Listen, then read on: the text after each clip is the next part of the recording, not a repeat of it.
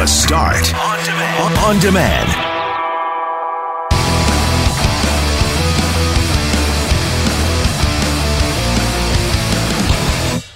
Mackling looking sharp today, all snazzed up in a suit. What's the occasion, sir? Oh, well, today is the launch of the 2020 edition of the Mega Million Choices Lottery for St. Boniface Hospital Foundation. The Mega Million Choices Lottery in support of research, patient care at St. B, and fortunate enough to be one of the spokespersons for the lottery. So we're launching that today. So I apologize in advance for the barrage of television commercials with my mug on them coming up over the next 10, 12 weeks or so. Do you change the channel when you see them come on, or do you watch? No, I can't watch. Do your kids watch? I can't watch. Yeah, they do. They think it's kind of funny. And then they get annoyed after a while. Yeah. Dad, it's like you're always in the room. It's annoying. They're trying to get away with something. They sneak an extra snack. Oh, yes. There's Dad. Yeah, and I get text messages all the time. You're really ruining this hockey game for me, Mackling. Get off my television. So once again, I apologize in advance, but I will not apologize for caring so much about St. Boniface Hospital. It means so much to me. My boys were born, of course, at St. B, the NICU. They were there for almost a month. My grandfather took his last breath in St. Boniface Hospital. And then, of course, I've maintained that St. Boniface Hospital may have, in fact, if they didn't change my life, they may have saved my life along the way. So lots of aspects to be grateful for St. B, and not just for me, but for so many in our community. And for me, my dad's still in intensive care cardiac surgery. He's been there since last Thursday now, so they're taking wonderful care of him as he gets better. So, yeah, the website is stbmegamillionchoices.ca. There are 7 grand prizes to pick from, including 1.2 million cash, and including where you're going to be, and I'll be later today. And it's at 651 Bridge Lake Drive. I don't know if I would correct. Yeah, I don't know if I would trust my GPS. Do not use your GPS. Trying to find that house. Use your homing instincts. Yes, that's the only downside to that grand prize house. Follow the smell of bacon. Yeah, but that's good, because if you can't find it now, that means you won't have unsolicited people just kind of popping in on you once you win the house. So there is that advantage. I always look forward to these lottery launches, and just make sure you follow 680 CJOB on Instagram and me at Brett McGarry on Instagram, because if there is a big bathtub in that house, and there is, I will find Brett in it. I will get into the tub. I always test the bathtubs to see if I can fit in these tubs, because I'm a big guy. It's become kind of a game. You're a tall man. It's a game for me. I like to walk through the house. I notice Brett's gone. I'm like, there'll be a bathtub. Brett's in it. Which bathtub will it be? And then I wander around until I find Brett either in a walk-in closet testing things out, or the bathtub. Yeah. So I love going through these houses, so I can't wait to get down there. And I know, Loren, you can't wait for the cold to go away. It just got here. Well, you're right. I just said a few minutes ago, I can't stand this cold anymore. And Greg said, come on, man, it just started. But I don't know. The last couple of days back and forth where you kind of get that reprieve, but it's not long enough to enjoy. So yesterday coming into work, I was like, it's not so bad out here. And you particularly feel it at 4 a.m. when it's dark and you're the only one out and you're coming into work. And then around noon yesterday, I went outside and I thought, what the heck just happened here? And then someone in the grocery store was like, oh, the worst is still to come. And then I was done. Yeah, I was done with them. Done with the temperatures. Before noon, it switched, and it went from being somewhat pleasant to being just nasty. And then we had a little bit of snow yesterday afternoon. So I guess Kayla Evans will tell us later on this morning how cold it's going to get. Yesterday afternoon actually turned out to be kind of a lovely day. Like, I went to my dad's to shovel in the snow. afternoon. Wrong. Yeah. Where were you? I was in Transcona. Where's your dad live now? He's in Florida? Transcona. Yeah. It was I around 2 shoveled o'clock. snow yesterday. Is Transcona warmer than the rest of Manitoba? Is there like a bubble? Maybe Brett is just more resilient than the two of us. It was maybe freezing yesterday. Well, it was afternoon. cold, but it was calm. It was sunny. Maybe it's just because it was sheltered from the wind. I don't know, but I was quite enjoying it as I was shoveling the snow. As we speak, people are Googling properties in Transcona. It's warmer there. But looking at the map here on Environment Canada's public weather alerts, northern Manitoba, parts of western Manitoba, almost all of Saskatchewan, all of Alberta, and a huge chunk of BC and part of the territories, all under extreme cold warnings. So it could be colder. Here's something we don't get to say often.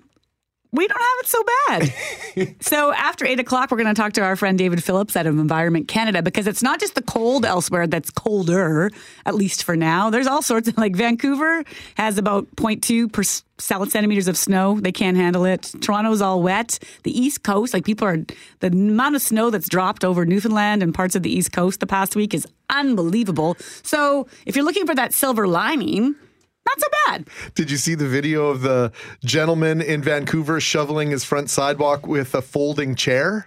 Because he did not have a shovel? Really? Yes. I'll try and get that out on my Twitter account in the next 15 minutes or so. Well, was it 2 years ago there were the salt wars? Like they couldn't get enough salt, Yes. right? The snow came, they were caught off guard. People were golfing, and then the next day, covered in snow, they couldn't find enough ice for their sidewalks. I was listening to Drex on the overnight show. Overnight shift with Drex, and he was saying the other day that he keeps several bags of salt in his basement. Like every time he sees them on sale now, he's a hoarder, he's salt hoarding hoarder. them just so, like, I don't know if his plan is to sell them for $90 a bag at a later time. But That'd be a good business plan. They were dropping the salt at the fire stations and community centers, and you could go and help yourself. Eventually, they had to have supervision over how much salt people were taking. So, see, there are differences everywhere. Sometimes we have to realize how good we've got it here, even when it sucks. And coming up at 6:45, we're going to have a conversation about whether or not non-smokers should get more time off. This is based on something that's happening in the United Kingdom, right, Greg? That's right. There's a company in the UK who's decided to give non-smokers an extra 4 days of vacation per year. Now, what I want to know, what I'm concerned about is everybody going to go narc on one another in terms of, hey, I saw Loren have a cigarette. well, what would I think she should lose her 4 days of vacation. it would be the smokers that would have to be the narcs. Why is that? Well, unless you're just not a nice person, Well, why that's would what I'm suggesting. Why would you out me? And by the way, I don't smoke, but say hypothetically, you're already getting your 4 days. What's it to you if I get my 4 days? Have you not lived in society for the last several years? Are people that evil that they care whether one of us gets more days off than the other? Of course And they do. Here's a question. Does vaping count? Because you're a vapor. Is that smoking? Maybe you get two. Maybe you get half. I don't know. Yeah, that would be interesting. I'll have to double check if the vaping was included in We're going down this mean row. You're out. You get no vacation days. See? No vacation. See? If Greg's narking on me, you're out, Brett. Okay, well, we'll have that conversation at 6:45, but text us 204-780-6868. Should non-smokers get more vacation time? We want to start this half hour, Loren, with the flu. And it's not something you often read in an obituary, but for the second time in just a matter of days, we're now telling you about another young Manitoban who's lost their life from what appears to be complications from the flu. Here's how her obituary reads. It was with absolutely shattered hearts that we announced the sudden passing of Joanne Enns in the early morning hours of January 6, 2020. She had battled a case of the flu since New Year's Day, then had a bacterial infection in her body that she was too weak to handle. Joanne was just 24 years old. She just married 8 months ago. Her husband, Dustin Enns, says this nightmare all began January 3rd when she went to that walk-in clinic with those typical flu-like symptoms. And by January 6th, she was in the emergency room in Boundary Trails, which is near Winkler, waiting to be airlifted to Winnipeg. They were planning on taking her to Health Science Center, but they were already full. So then they were trying to determine where they were going to bring her. But they had trouble stabilizing her for flying. And by the time that they had her stabilized enough, they had determined that they would take her to St. Boniface Hospital in Winnipeg. They flew her there, and I followed in the truck. And a few hours after I arrived there, she passed away from septic shock. So you went from Friday going into a walk-in clinic with flu-like symptoms to Monday being airlifted to the hospital. That's how quickly? Yes. And what kind of symptoms are we talking about that she was feeling? Aches and pains, fever, so kind of hot spells and chills alternating, sore throat, cough, and labored breathing. And they've confirmed to you, Dustin, and I want to say I really appreciate you walking me through this, because I can only imagine reliving it over and over again is not something you want to be doing. But to hear this makes me think of all the Manitobans who may feel something like this and wonder, well, what am I supposed to do, right? Or what should I do? So was there any pre-existing conditions, or was her immune system previously compromised in any way that you know of? Not at all. She was completely healthy. We don't have definitive results on what it was. The doctors are certain that it started as influenza B, and it is suspected that she picked up another infection while fighting that, and the two infections in her body went septic. So I spoke to Dustin last night, and he says his wife was a woman of great faith, and we will share more about her life later in the show around 7:45. But Dustin also wanted people to know that he and his wife hadn't gone for their flu shots this year. We had not yet. We had talked about it and intended on doing it in January if it was still available. And what's your thoughts on what difference that could have made, if any? My wife would still be alive if we had gotten the flu shot and made the time to do it. And he was adamant about that. That's one of the first things he said when he called it. That's the one message he wanted Manitobans to hear, that he really believes to be alive today if they had gotten the flu shot. We know it's not 100% effective. It doesn't always work as it should every single year, but it is that thing that can help prevent you from getting the flu. And we learned this week that as of the end of December, only 22% of Manitobans had actually had their flu shots, which is actually about 2% more than the same period last year, Greg, and apparently normal for our flu shot for what we do every single year. Yeah, that is sort of a normal percentage of the population to receive the flu shot. But let's face it, we're hearing from WRHA, from the different hospitals, that this year is different. It feels different. You heard Dustin say that when they were making the decision to fly his wife to Winnipeg, they had originally looked at HSC, but the ICU there was full, and we've heard that from the different authorities. The flu has many hospitals at capacity this year, and the painful, heartbreaking lesson some Manitobans are learning is that it does kill not just the elderly or the vulnerable. And I think that's the most difficult thing for a lot of folks right now, Brett, is the idea that younger people are being killed by this. I was stunned when the nurse at the hospital said that young, healthy people in their 20s die from the flu every year, and it's happening more and more. I confess, I got a flu shot this season. It's the first time, I think, in a decade, because we used to get flu shots here at work. They'd bring someone in to do it. And so it was easy to do. Like, you didn't even think about it. Yeah, but then when it became available at pharmacies and whatnot, they stopped doing it, and I just stopped getting it. I figured, wow, whatever. I haven't had a flu since I was like 5 years old, I think. And but I never would have thought that it was something that could potentially put my life on the line. It was the one comment I heard. I was in a grocery store yesterday, ran into someone I know, and they said, oh my gosh, did you hear about that 7-year-old? Got off the phone with Dustin last night, and again, he's 26, his wife's 24. They've been married 8 months. And my husband said, what was that? Tell me what happened there. Like, what was the phone call about? And I shared with him, and he said, how old again? And I said, 24. And the immediate reaction is, what? Because you have this assumption. And so, as we were telling you yesterday, it has also taken the life of that Winnipeg teen. Here's Joe Scarpelli.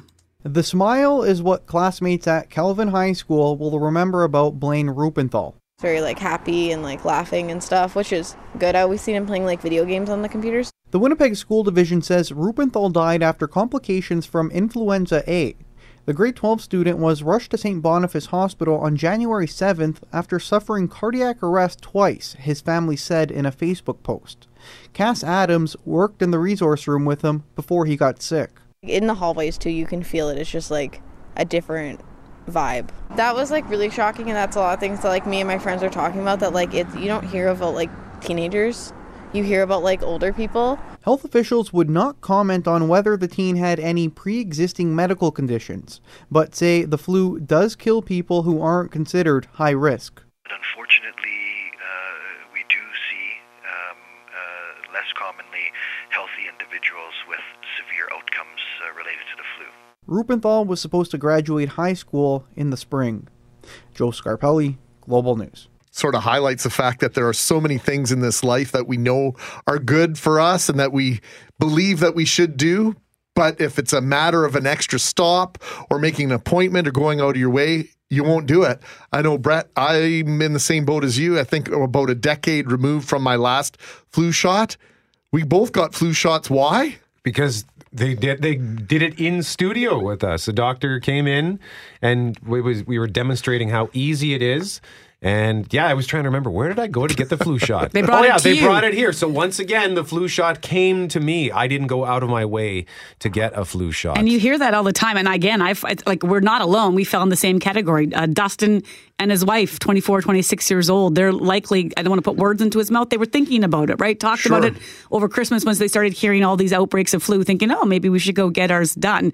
And I will say that I'm super grateful for him to talking to us and to the family of the Kelvin High School team, because at the very least, they're sharing, the life of the loved one that they lost is powerful for all of us to hear.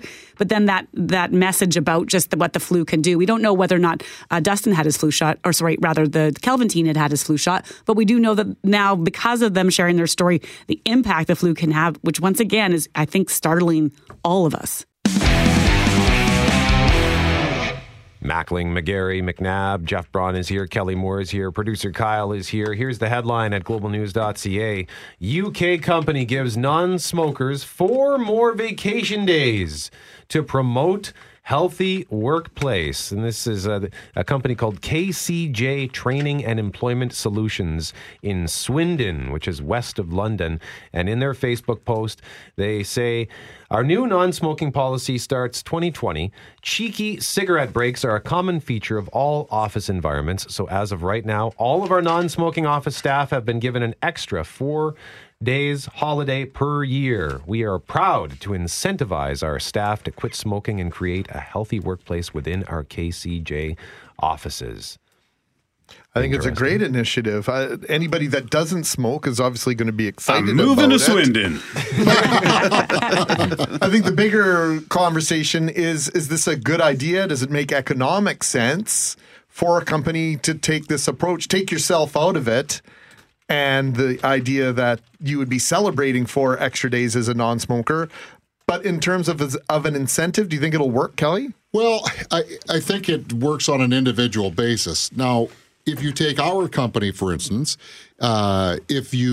most people here, if you gave an extra day off, you'd have to bring in somebody to cover for them. So there would be an extra cost there. And if you start multiplying that by a certain number of employees, that becomes a fairly expensive incentive for a company. So, in our situation, I couldn't see Chorus Broadcasting do that. But it's because you're the scheduler and you have to put the schedule together and it's a thankless task. And but I'll use an example. And you're a 3-headed monster, so if one of you are sick, the other 2 can still do the show. But if... say Jeff Braun wants his vacation, extra vacation day. Trust me, I know. But we would have to bring somebody in to cover for Jeff. But here's the flip side. So first of all, we hear all the time that the more work-life balance you have, the more productive you're going to be at work. So productivity would go up. And there's been studies, and I'm looking at one from several years ago, but it showed that smokers are costing employers $6,000 a year more than non-smokers, partly because of the time loss that they might take the breaks, but also because the cost to the healthcare plan or the premiums you might have to add or those kinds of things. And so there's another argument. I don't know. I remember working years ago, Global, and had a colleague, and it was back when there were smoke rooms. And every time you went looking for this person, that's where they were. And that's also back in the day when there's no phones. You're not on your phone. You can't reach them they can't vet scripts or look at things or answer questions. They're just sitting there reading a magazine, having a cigarette. And sure, I suppose you can smoke one in 2 minutes or so, but in some buildings, at 201 Portage, you're going from the 30th floor all the way down and back up. That's a 10-minute process, 12-minute process, like 6 or 7 times a day. I've worked with a lot of smokers over the years, though I have to say, I don't think they work any less hard, and I don't think they get any less accomplished. I really don't. I mean, Jeff, what do you think about this? No, I agree, because I used to smoke, and I don't now, and nothing else has changed except that I just sit in front of my computer about a little bit longer every single day, but... Yeah, like I understand when a lot of people have gripes about the extra breaks that smokers might take, to the point where in Japan in 2017 there was a company that decided to give its employees who don't smoke 6 extra vacation days, and that was triggered by a non-smoking employee who filed a complaint with the company and said, why do the smokers get more break time? But I am now a vapor. I go out once every half hour, and I used to smoke, and I always find that just taking that 5 minutes to walk away will sometimes help me be more productive, because sometimes you just got to walk away to try to solve a problem. And as soon as I would step outside and take that first puff, bam, the idea would hit or whatever, and then I'd run back inside and I would finish the task that I was struggling with before. And I really do think with you, for sure, you're not gone. It's like 2 minutes, 3 minutes, that kind of thing, but you're on your phone. It's so different than it would have been a long time ago. That's a good point. You've been vaping and texting me back, good idea, bad idea, whatever, the conversation might be, go away, but it's still you working. Well, and Milroy, I don't know if you know any guys that worked up in the oil fields or not, but I know a couple of guys that went away years ago that came back smokers, and I'm like, you never smoked? It's like, Mackling, it's the only way you get a break is if you actually smoke. So would it lead to narking on other people, because you get jealous or hey, she doesn't deserve the 4 days off. I caught her smoking the other day. Here's my weird galaxy brain idea for this. So let's say everyone in the workplace stopped smoking. Would they still offer the days if nobody was smoking and there was nobody to sort of bounce the sort of negativity in quotation marks off? Would you have to have the sort of sacrificial person to continue smoking to say, look, that's all I'm saying. It's like, look how much time is being wasted by one person smoking. Now we have an example. But I don't think that's the whole premise of this too. I think also it's to promote healthy lifestyle. Sure, of course. So I think it would be a badge of honor if a company could say, yeah, we gave extra time off, and guess what? We have an entire company of non-smokers. That'd be pretty impressive. I would wonder if there's argument that, would smokers be taking more sick days? Is that part of the equation in that because it contributes to other health issues or might make your colds worse or that kind of thing? Are you sick more? No, I don't think I'm sick more since I quit smoking. So.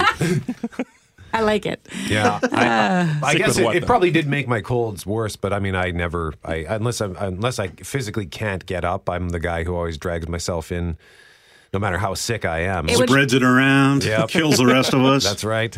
It would make the workplace smell better. There's no question about that. And insurance premiums, I mean, there's a reason why. Your life insurance is less if you're a non-smoker. So an actuary, and probably thousands of them, have decided that if you're a smoker, you're at higher risk of certain things. And clearly science would suggest that. But we're already getting text messages, and 2 of them already have used the word discrimination. Yeah, that's right.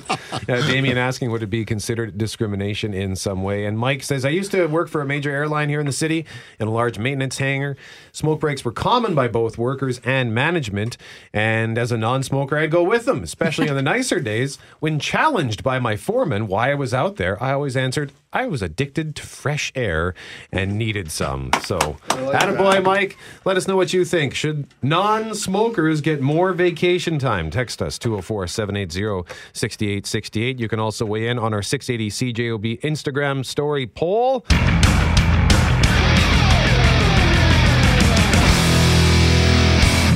We want to start this hour by focusing on a Winnipeg organization helping recovering addicts get back on their feet. It's called Moorburg House. Global News Morning anchor Gabrielle Marchand has been speaking to those taking part in Moorburg House's recovery education for addictions and complex trauma program. She joins us now on The Start. Well, let's just start with the idea of Moorburg House, because we've been talking about meth and addicts and the struggle within this community for what feels like several years now, Gabrielle. And Moorburg House, for those who aren't familiar, first of all, who is it? Where is it?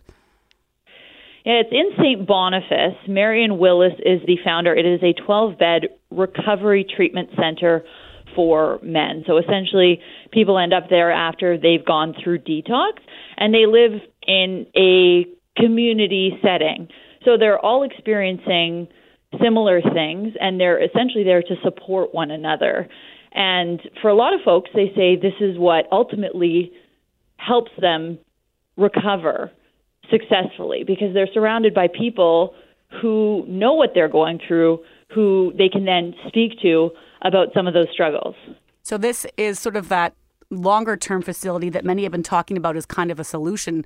And there's a bit of a unique program that's running at Moorburg. Can you tell us about that? Yeah, it's called REACT, or Recovery Education for Addictions and Complex Trauma. They've been running it at Moorburg House since the summer. Basically, people living at Moorburg House have daily sessions in the morning. So they get up, they spend 45 minutes doing group work, then they take a little break because it's pretty heavy, then they spend another 45 minutes. So it's pretty intense. Every day they're essentially spending 2 hours working in a group setting to look at what led them to use. So the REACT program is split into 3 phases. The first phase takes a month. It looks at addictions, how the brain works, and relapse prevention. Then phase 2 is 8 weeks long. It's a deeper look at trauma. So participants can learn how to overcome it and create a healthier lifestyle.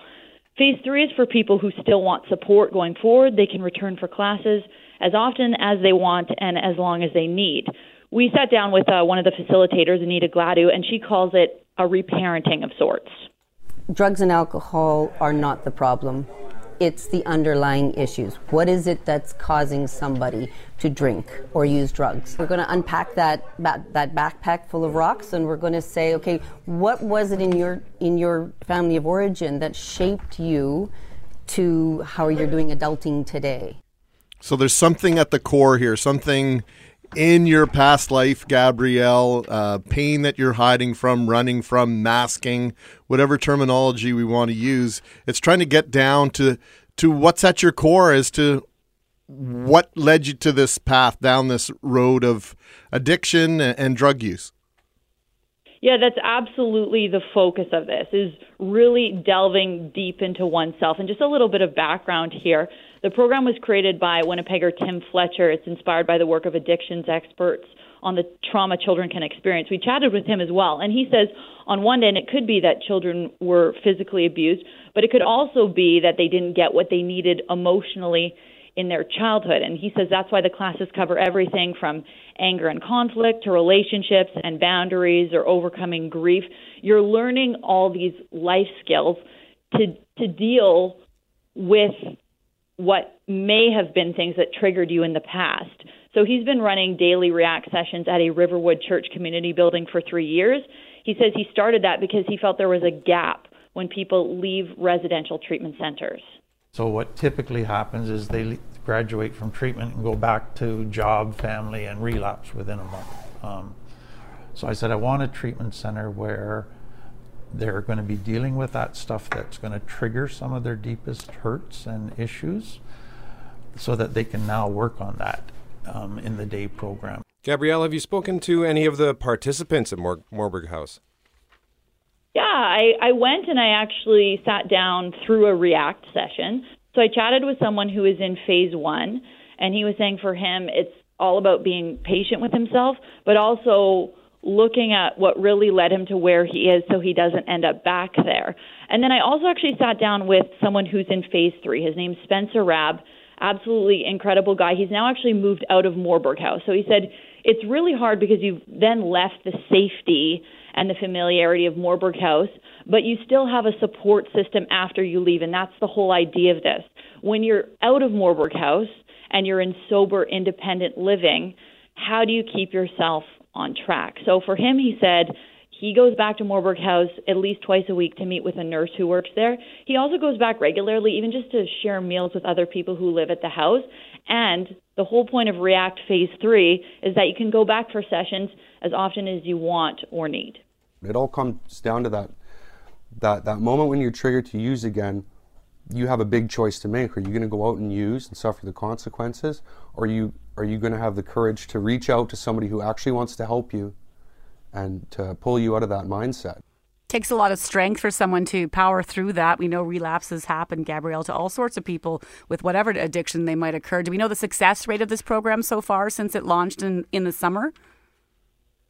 Yeah, it's pretty early on, given that it takes 3 months to actually go through the program. So I know that Tim Fletcher had said that they have, I believe he said about a 55% success rate through the program. As for Moorburg House, only time will tell. But I think they're feeling really encouraged by it, just because they feel it's a really, as you mentioned the word long-term solution. This is long-term for people. This isn't 3 months and you're done. This is a lifestyle. This is something you can continue to return to, a community, a family that you're building around you that's going to be with you for hopefully the rest of your life. Gabrielle, another word that jumped out before we let you go here that Spencer used is triggered. And it feels as though that seems to be almost at the core of this entire thing. Yeah, so he said so many interesting things. He's just an incredible human being. But he talked about how things like even like the weekend. He said, stereotypically he used to drink, and weekends, that's party time. So something even like a Friday rolling around would be hard because culturally, a lot of people are going out, they're getting together, they're having drinks, and then you want to participate. So for him, he said, like on a weekend, he now has an alternative. He has a community to turn to. So it's all about looking at those things within himself, he said, that are triggers for him and addressing them, whether that's alone, working through the material, or with other people working through the material, but actually addressing them rather than going out and using. Global News morning anchor Gabrielle Marchand joining us on 680 CJOB. More available at globalnews.ca/Winnipeg on Moorburg House.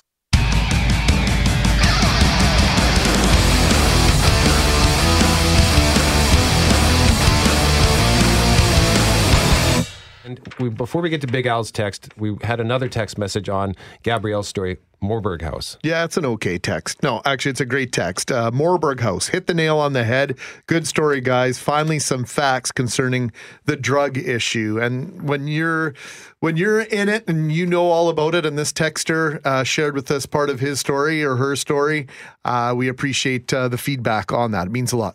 Big Al says, smoker here, 2 incomes, no kids, and running the risk of sounding like a nut bar. Factor 7. What about lost time attributed to employees that have children? Have seen it time and time again. Oh, little Timmy is sick, has an appointment /hockey /whatever is convenient. There are likely more people with kids these days than there are smokers. Yeah, because we are all dying. But there are other sides to lost time and lost productivity. I'd carry on this rant, but I'm going for a smoke now. It's an interesting point. We were talking about this. The UK companies giving non-smokers 4 extra days off per year because they're not taking breaks, they're not smoking, promoting the healthier workplace. He's saying, okay, fine. What about people with kids who leave early or call in sick and all the rest? They're all non-smokers? I don't know. I don't like his point because I am a mom, but I hear his point. I do hear his point as well. There is lots of give and take, and I think maybe that's the overall point. It's like these employers who demand the sick notes after 3 days. Yep. Like if you have such a serious problem with your staff that they're stealing sick days from you, you have a bigger problem than you think. And asking for a note is not going to solve it. If you look at Environment Canada's website in terms of warnings and alerts, pretty much all of Western Canada is under a blanket of red for extreme cold warnings. Loren McNabb. And that's why I've titled this next segment, It's Cold Here, but Worse Elsewhere. Prove it. Like to bring on with us now, Senior Climatologist for Environment Canada, David Phillips. Thanks for taking the time, Dave. Well, thanks for inviting me aboard, Lauren. We were looking all across Canada, and it feels like everybody is not too happy with their forecast these days. And so we'll get to Winnipeg in a moment. But I wanted to start on the West Coast, where we like to make fun of Vancouverites for their inability to deal with snow. But it hasn't been great there for them the past couple of days. No, it hasn't. I mean, think about the fact that they'll have more snow in January than Winnipeg's had so far. So, I mean, that you don't often see that. They could probably in 3 days have a year's worth of snow. And hey, they don't have a lot of snow removing equipment there, and it's of course it's difficult for them to deal with. And temperatures are, they seem balmy by most Canadian standards, but for them it's still pretty cold temperatures that were going to be around 5, 6, 7 degrees colder than normal in the afternoon. You get several days in a row with freezing temperatures. Is not something that they can often put up with. But hey, across the far west, I mean, we have weather extreme cold warnings out for all of Alberta and most of Saskatchewan. A few districts in Manitoba in the northern part, and also in the west near Riding Mountain area, a little cooler than normal because of wind chills, and many districts in certainly British Columbia. So it's often, guys, that this is that cold that sometimes just makes its way eastward. But it's kind of interesting synoptically what's happening is you've got that cold pole sitting over Alberta, just feeding them day after day this brutally cold weather with almost inhospitable wind chills. But in the southern part of Manitoba, you're getting a few of these weather systems that are bringing kind of a shot of precipitation, a little bit of snow, not as much as you're getting to the south, but enough of southwesterly air to keep that cold air pent up farther to the west. And so I think it's not tropical, but I am sure you're, and I warn you not to gloat too much about it because, hey, this sometimes can turn on you. Well, we're used to it being the exact opposite, quite frankly, as you know, David. So we spoke to you at the end of the year or early in the new year, and you used the term, we asked you about polar vortex, and you mentioned the Siberian Express. We hear Alberta Clipper once in a while. What sort of moniker would you like to give to what's afflicting Western Canada right now? Well, it's really, I guess, all of the above in a way. I mean, it is really. There's no question about it where this weather is coming from. It is the polar vortex. It is, and guys, it's been behaving pretty well up to about now. Sitting over in Siberia, the other side of the world, and it's come over across the pole, and then it is really weakening. People think, well, the polar vortex must be really strong right now. No, it's weak, and that allows it to not just spin like a top in the top of the world, but it actually seeps out and heads southward and migrates to the southern part and brings its cold weather with it. We sometimes called it an Arctic pipeline, a cold pipeline, a Siberian Express. All of those words are appropriate because we know the source region is polar Arctic air, and it's filling all the nooks and crannies in the far west, and it's hard to kick it out. It's like a sumo wrestler. You can't push it out, and even some of these Pacific weather systems are not enough to get it out. But the good news for Alberta and Saskatchewan is that it may be short-lived. Unlike last year where it went on for week after week, the whole month from late January right through early March.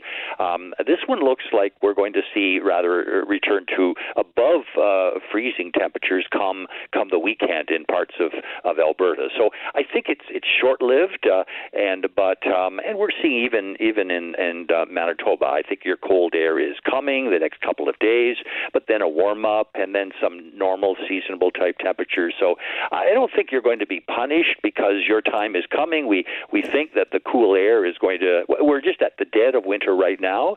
I think a good thing for Manitobans can say, well, you know what? We've weathered winter so far. We've had more snow than normal, but not as much cold, and we're at the halfway point. Every day now, Guy, gets a little milder than the previous day because we're at the dead of winter kind of moment, which I think is a time to celebrate. We don't have time today, but next time we have you on, David, I want to ask you about wind chill and the real feel and all this debate about whether or not this is an actual measurement that we should be paying attention to. Can you do some homework on that and share with me your thoughts next time we visit? I will. In fact, I'll even throw in a comment about, the dry cold versus the wet cold. I mean, that's something that Westerners talk about all the time. But, hey, let's do a little primer on the wind chill, what it's about, and, hey, do we measure it or just observe it, and what does it all mean? Senior climatologist with Environment Canada, Dave Phillips, joining us live on 680 CJOB. Mr. Phillips, thank you for the time. You're so welcome. Bye-bye. 8:13 on 680 CJOB. Maybe we should go back to the wind chill measurement of 2,000 and 2,400. Remember that? What was it? Kilowatts? Kilojoules? No, that's calories. Kilopascals? Calories. Kilometers. I have no Something idea. Watts per square meter. I don't know. All I knew is that remember. when it started with a 2, that meant it was brutal cold. I forgot all about that. I get it. When you get down to a temperature like tonight, because it's going to be minus 29, minus 30 tonight, that is different than feeling like minus 30. And then you throw the wind chill on top. There is a definite difference in the feeling you get when you step outside. So the temperature versus feels like is important, but it feels like every day the wind chill makes a huge difference no matter what.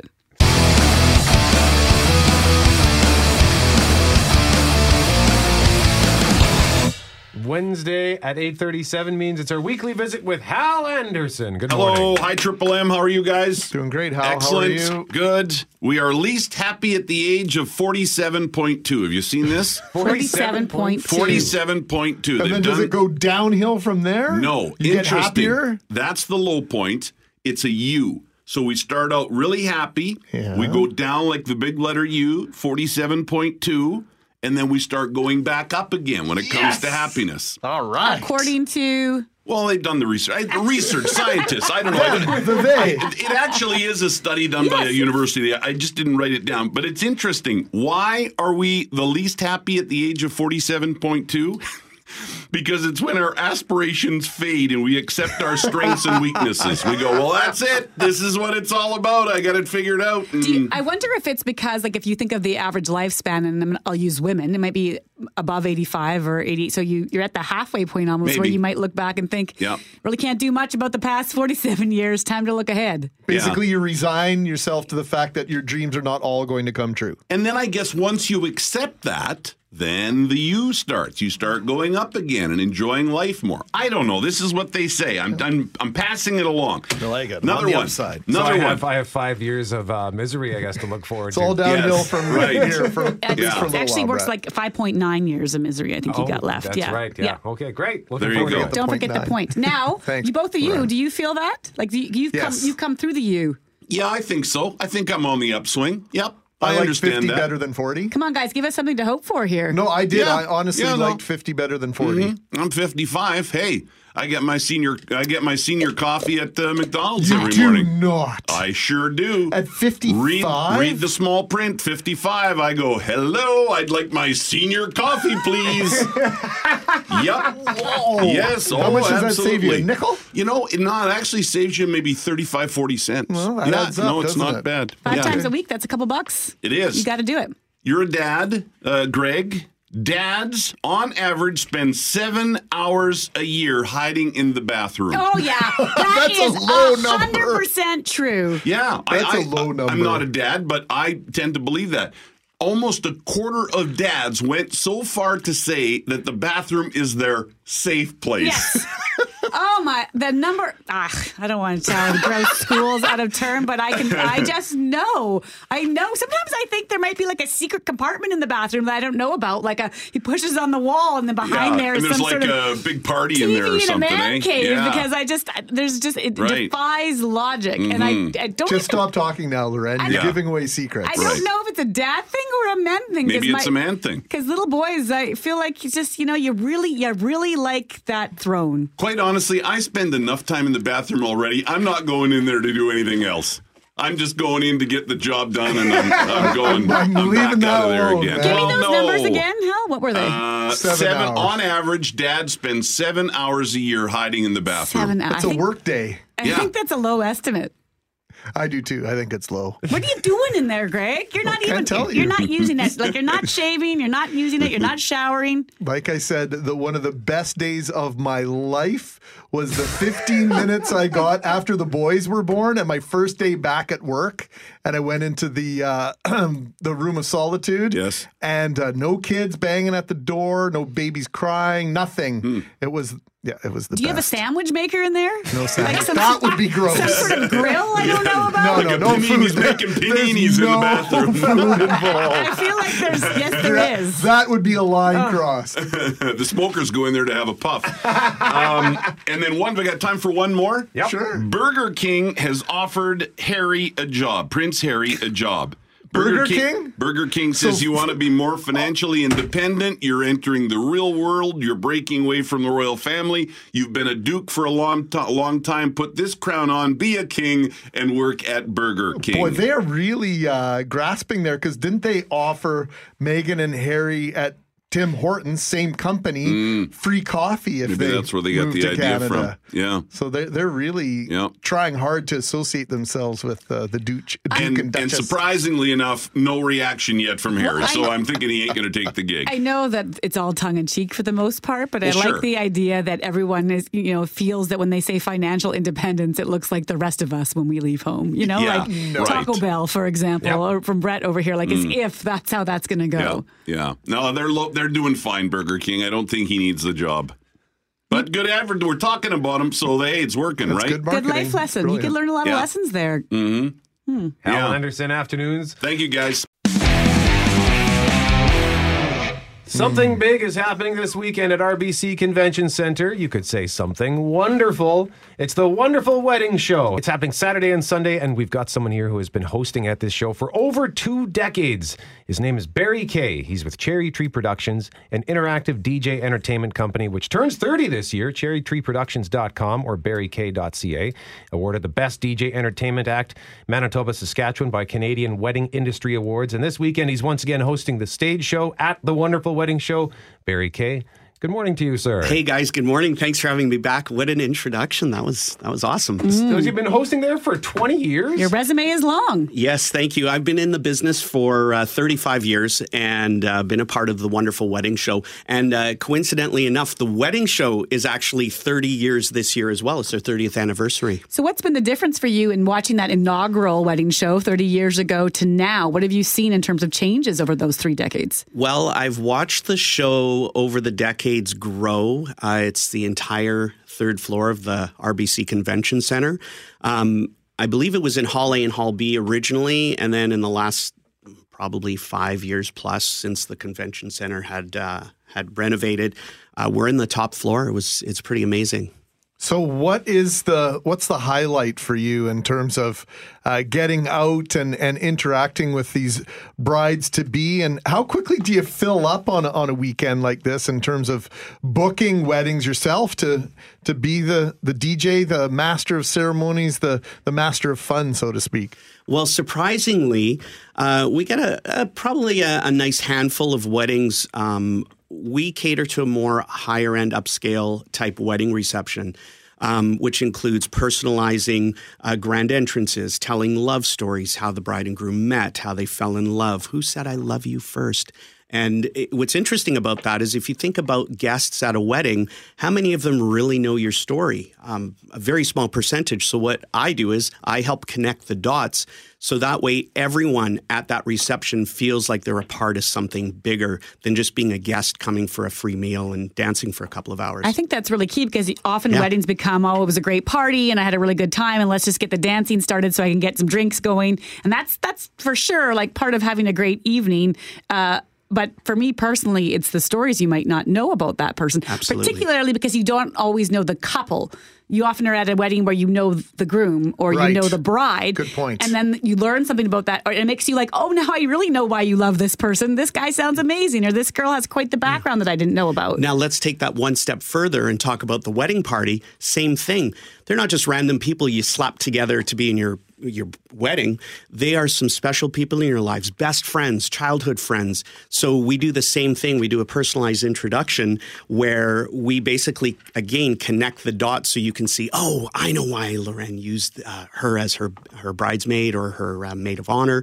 And it's really interesting because then guests feel a lot more comfortable going up and talking to people and interacting. And it just kind of takes the whole experience to a whole new level. So at the Wonderful Wedding Show, there's something called the Groom's Lounge. So I'm just picturing the stereotype. Is that where all the washroom? guys? Yeah, is that where the guys?